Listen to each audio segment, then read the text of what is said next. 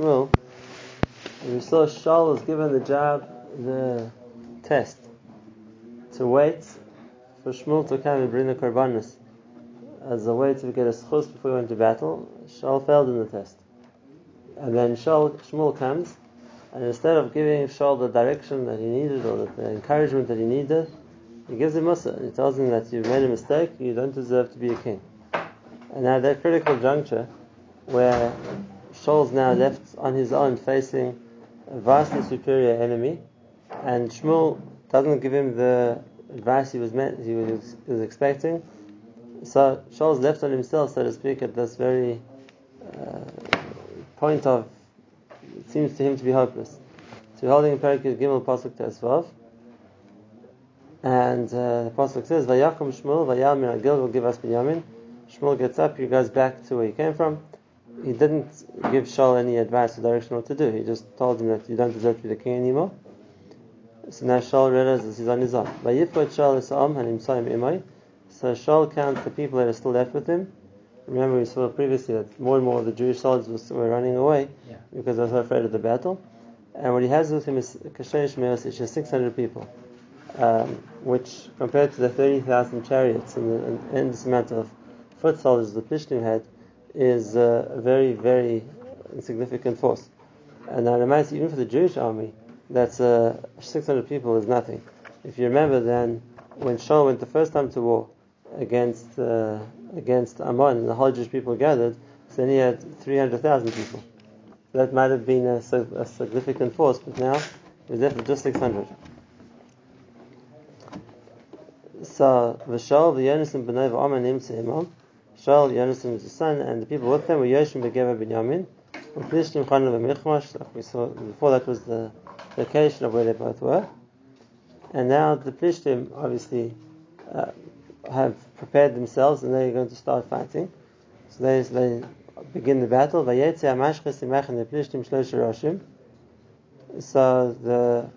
so to speak, the front guard, the first group of soldiers called the Mashchis, the ones that are to destroy, they leave the Plishti camp, and they split into three separate forces. How do they split up? The one goes towards Afra. So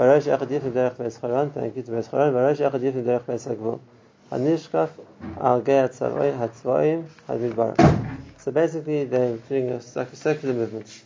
So it wasn't the main body of the Plishti army, but these three, so to speak,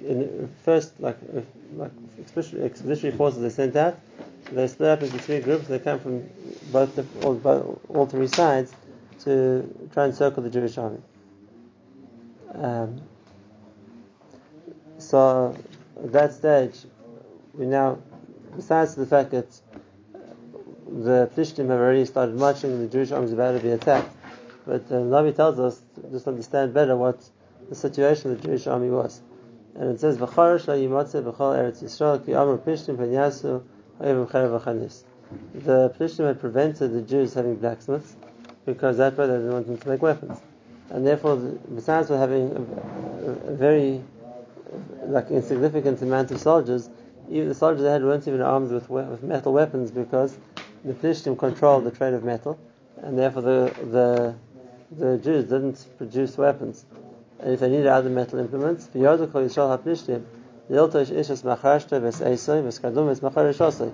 the Jews needed metal implements for farming, whether it would be for a pitchfork, or it would be for a spade, or it would be for a plow, or whatever, then they had to go to the Plishtim to make it, and obviously the Plishtim controlled what the Jews would get, so they didn't mind giving them working implements, but they make sure they didn't have metals for weapons. Only with the Jewish army and the staff, they weren't armed. They didn't have weapons to fight with. So that's because I had to get everything from the Plishtim. And therefore it says,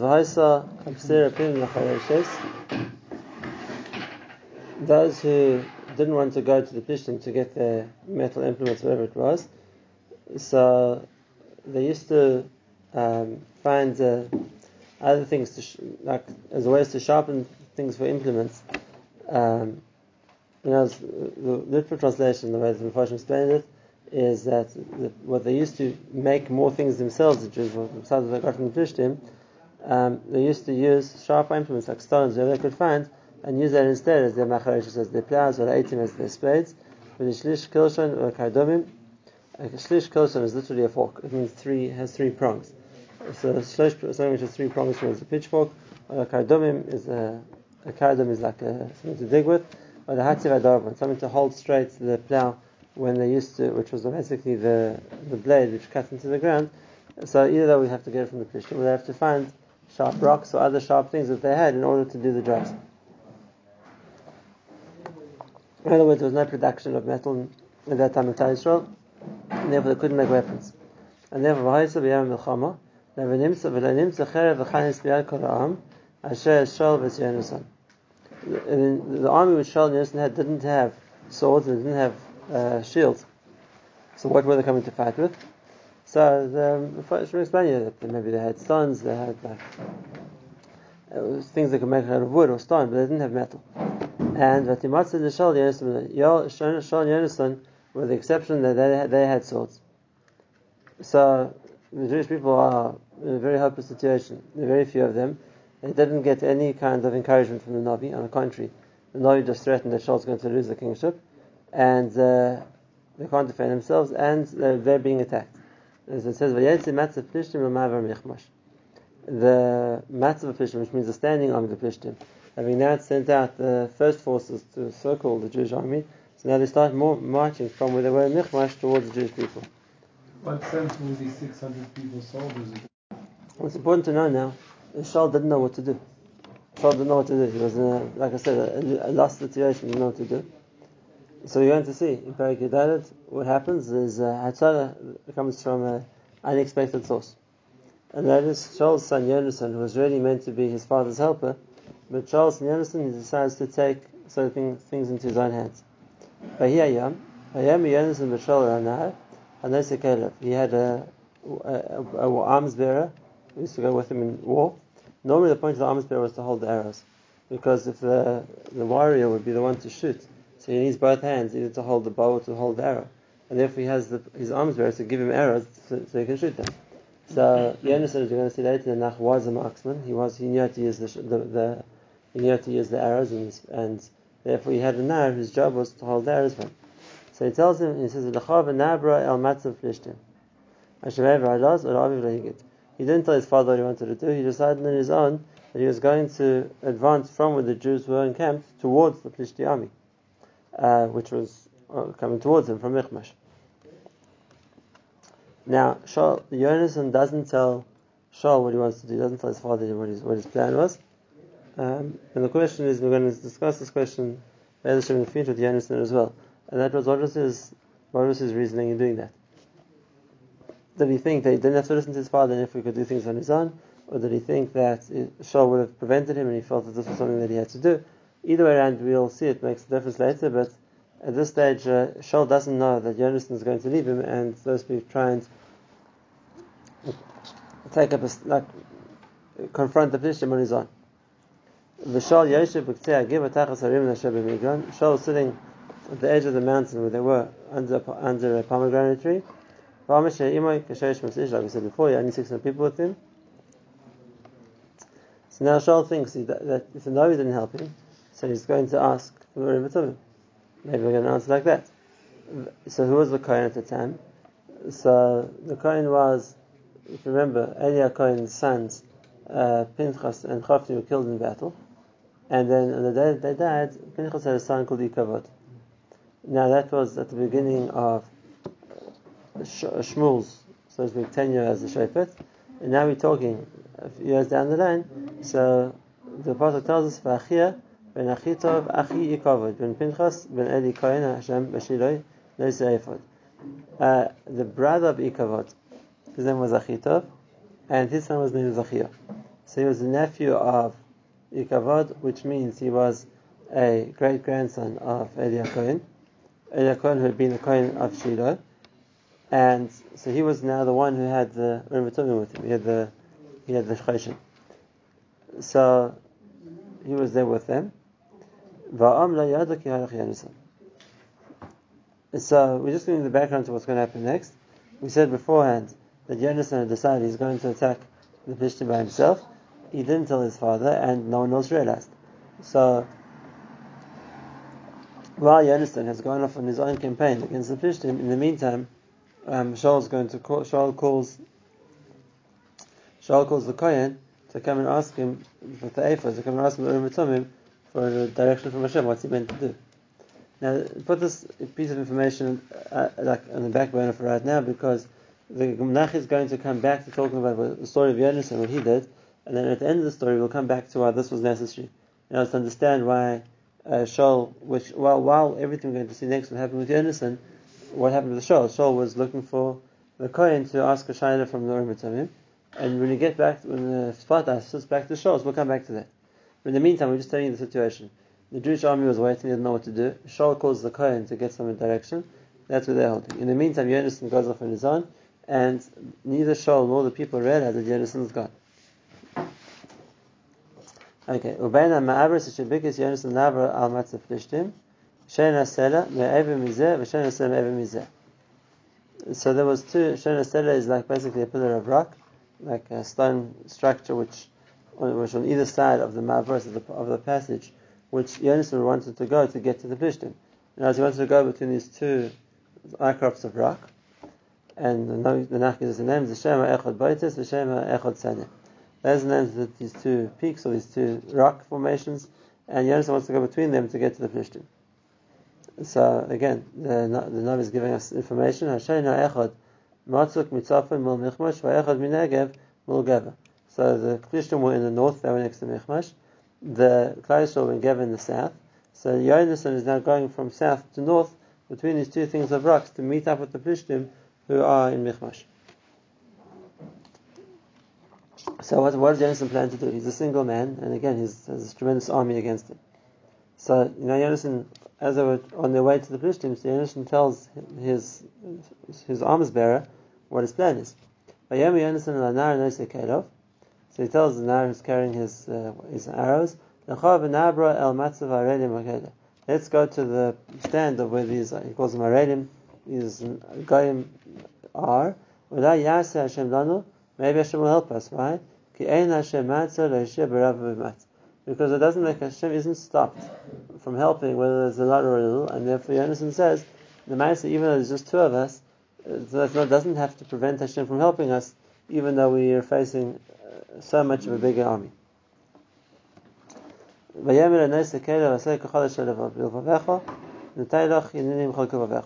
Silver tells him, I'll follow you whatever you want to do, you go, I'm behind you.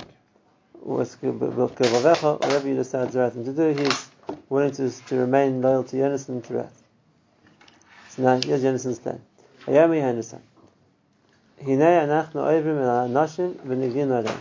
Yonasan's plan is we're going to cross between these two pillars of rock, and on the other side, then the Plishtim will see us. It will be revealed to the Plishtim. So, if they're going to say to us, wait until we come to you. We're going to stay where we are, we're not going to go up to them to fight them. We'll wait for them to come to us. If they're going to say to us, you come fight us, then we're going to up to them.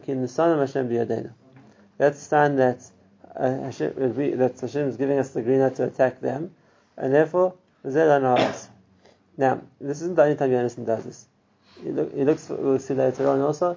If this is what they say, that's what it means. If that's what they say, that's what it means. And he's going to try and infer from what happens, what they're meant to do. And the Shayla in Halacha is this motor is also. So it wasn't a fish on the wall. Sorry? It wasn't a fish on the wall. No, he wasn't a Navi. He was saying that we're going to take, so to speak, the cue from what the Plishtim say to us, and then we'll understand in that a message. So the Plishtim say, you stay still. Okay? But if they say, then we'll wait where we are. But if they say to us, come up to us, and it's being told that you're given the green light to come and fight, even though that's not what they meant. But nevertheless, they will see this as a message from Hashem to go fight them, and that's what we're going to do. Now, the point here is like this. Yonasan doesn't expect that he's going to catch the Plishtim by surprise. He said clearly, they're going to see us. And the question just is, what are they going to say to us? as they're going to say that we're going to, as we know in the times in battle, so it was clear that they would invite the other side to battle with them. It wasn't so much guerrilla warfare.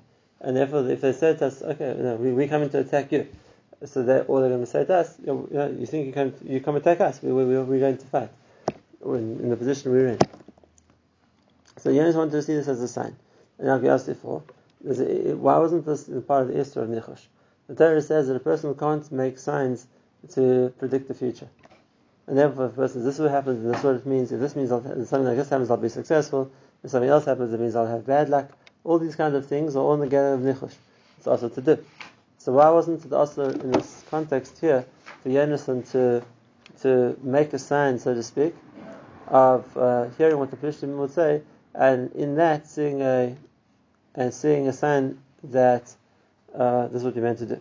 So really the Gemara talks about it. The Gemara talks about one other case of somebody else also who made a kind of a sign, and that was Eliezer. Eliezer, when he went to the well, so he said that how am I meant to know who the right girl is? So he says, Hashem, this is what I'm going to do. I'm going to ask for a drink. And the girl that tells me, I'm not only giving you a drink, but I'll feed your camels too. Well, that's a sign that's what you wanted. So what? You don't have a nevuah, but you're giving Hashem, so to speak, instructions. If that you're going to tell the person this is what they're going to make them say a certain thing, and then I'll know that's the right thing for me to do. So here also the Shah, why isn't that in the gather of Nichosh as well? So the Gemara itself says in Chodin, the Gemara says, Kol nachash she'ena ke'eliezer Avram, v'yenzim min shol eina nachash. That to try and foretell what's going to be or what to do, like Eliezer or Yonasan, that works. Anything else is not good. You can't do anything else. What would the svara be? Why would these cases be different to the cases of Nichosh, which the Torah says is also?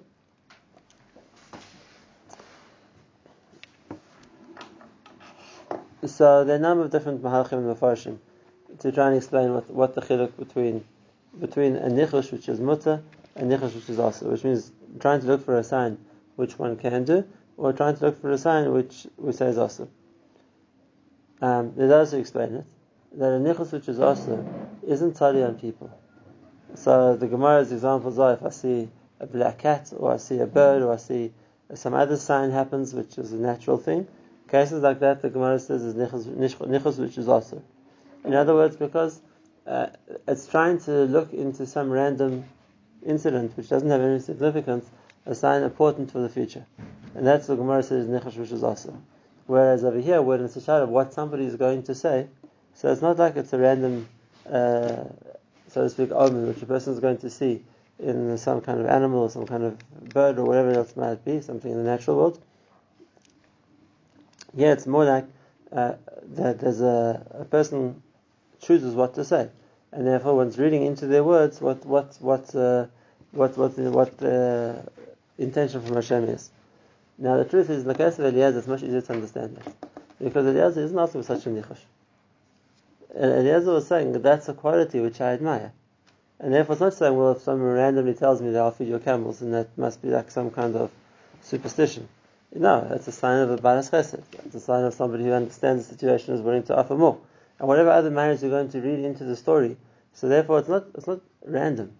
It's not like there's a person who happens to be the person to walk on my left and on my right, which there's no significance to. There was a svara in that. There was a logic in that. And therefore it would make sense that it wasn't a nichosh, rather that was what he was looking for. And if that's the case by Eliezer, then you have to explain by Yonasan, so what was the significance of what the Plishtim would say to him? And it wasn't, obviously it said some idea. It wasn't just randomly, let's choose to use this word or that word. So what is enough gemina if the Plishtim would say, come up to us, or they'd say, we'll come up to you. And that's why he saw that a symbol from Hashem as a sign what he's meant to do. So, Pashtus, there's a difference between different Mepharshim. Let's start with the way the Mesilas explains it. And the Mesilas is like this. He says that really the Plishtim army was marching, and therefore what would have made more sense is when they would see just a few people, two of them, and they would say, we're coming towards you. They said, you want to fight? You stay where you are, we're going to attack you. That would have been the logical thing to do. Why? Because the two ways an army can fight. One army can fight is when they've entrenched themselves in a position where they fortify themselves. And that's the case. They don't want to leave their position. They're well protected where they are. So then the logical thing would be to say, "Come fight us." We've laid ourselves into trenches. We've built walls, whatever it is. We're staying where we are. You want to fight? Come fight us. Because we're taking a defensive position. Whereas if an army is marching, they're on the attack. So there's no reason for them to say, "Come to us." We're moving forward. So we're going to come and attack you. In other words, to tell an enemy, "Come fight me," it better means I'm taking a defensive position. To say to an enemy, "I'm coming to fight you," means I'm taking an attack position. And therefore, Yonasan saw this a sign. Not what the Plishtim necessarily meant, but a sign from Shemaim was meant to be. And that is, if the Plishtim say, "We coming to fight you, stay where you are, we're going to come to you," it means the Plishtim, we're being told, "We're attacking you, you defending." Whereas if the Plishtim are going to say, "You come to us," so even though it wouldn't be a logical thing for them to say, because they weren't trying to defend themselves, they were trying to attack. But if they were going to say that, then the Yonasan sees the symbol that it's meant to be is, Hashem is telling us, attack them. Right? If they're going to if what they're saying is, "Come up to us," then we're acting in the defensive role. So then it means it's a symbol that we're meant to be attacking. And therefore it wasn't superstitious. It wasn't a nachash that maybe this is what the words mean. There was a certain logic in it. Yonasan understood in the words what the instruction, at least in the Shemayim, was meant to be. That's one mahalach. There's one mahalach of why this wasn't just nichush, which means relying on an omen or something superstitious. There was really a logic to what Yonasan was saying. Can we go to the high level? The Radak also brings this Gemara, and the Radak explains it differently. That because we find something similar a number of times in the Midrashim, a number of times in Chazal, even in much later days, in times of the Tanaim and Amoraim, that when somebody wanted to be given some direction, so they would go to a random child leaving Cheder and say, "What pasuk did you learn today?" We find a number of times in Chazal and the Midrashim, even the Gemaras, that they would go to a child leaving Cheder and ask him, "What pasuk did you learn? And what's the significance?" They would try and see some relevance to the situation that they were facing from what pasuk the child said. Why would that be mutter? Why would trying to find significance in some random pasuk be a way to take a direction or to understand something? So the way that Dak explains it is that when a person is looking for some kind of omen in an event which happens, so then that's also. Whereas if a person is has to make a decision, and therefore it's not a question of this is a bad sign, so I'm not going to do anything. Rather, the question is I need to make a decision. I'm looking for some kind of Siyata Dishmaya to show me what decision to make. So then, in a case like that, he says it's not also to. It's like we're going to ask a child for a pasuk, they would give you some kind of direction. It wouldn't be also to ask people and use that as a reason for direction. Now that's a big chiddush. That's a big chiddush to say that anytime I can ask a person and based on what they're going to say is going to give me direction. The Pasha says that's dafka by a pasuk, and therefore there will be some significance to a pasuk. And in fact, that there is such a saying of Rav Chaim Volozhiner, which is brought down in the Nikutim. Rav Chaim Volozhiner at the end of the Nefesh Chaim, there are a number of quotes in his name he used to say often. And one of the things he said is actually very interesting to know. Rav Chaim Volozhiner writes that if a person is to make an important decision and he's not sure what to do, and he doesn't have a way to obviously to know what the right thing is between the two options, and Rav Chaim Volozhiner said what we should do is we should learn for 2 or 3 hours, and then when we finish learning, the first thing which comes to mind is a certain Siyata Dishmaya in that. Why isn't that nichush? Why isn't that also superstitious? The understanding is that sometimes if a person is relying on a schus, so then that's not the same thing as just relying on any random omen. And if that's the case, asking a child for a pasuk would be in that category too.